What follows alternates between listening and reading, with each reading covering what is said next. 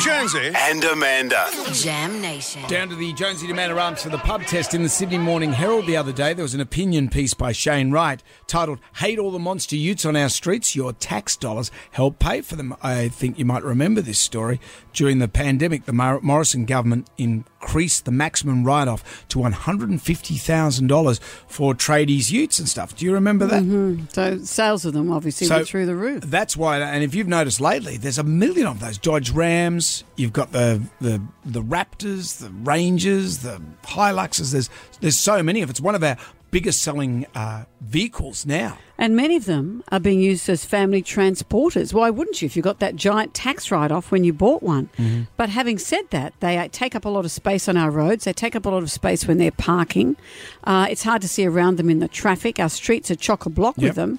And for disclosure, I've got a Toyota Land Cruiser, which I love. I've had it for 1,000 years, but it's a 1994 Model 80 Series Land Cruiser, and I drive it probably once a month when I'm moving stuff or towing stuff, but I wouldn't drive it every day. The streets near where I live, it's so hard to get around because people are parking these big cars, driving up tiny streets. It's really, really hard.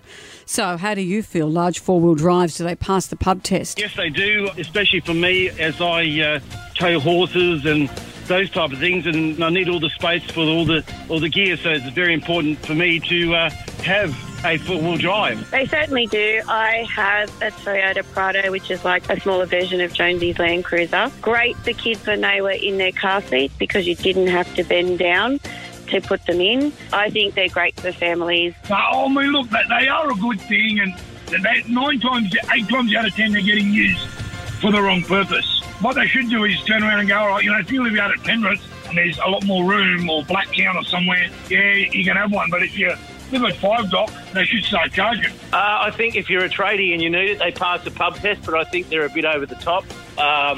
They take up the road, and look, most people aren't using them as trade vehicles. They're using them for family getaways, which is fine too, but if the government are giving tax breaks for them, I don't think it's fair. So, no, they don't pass the pub test to me. My dad drives a 4-wheel drive.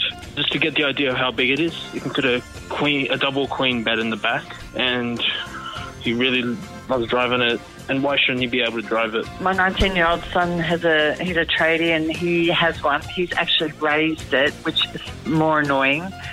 And they're just horrible on the road. There's so many of them, and they don't pass the pub test at all. Not the first time a mum hasn't liked their son's car. No, but also all those tax incentives that went that way, not towards electric cars. No wonder we're so far behind. Oh, man, keep it at church. This is our church, Brendan.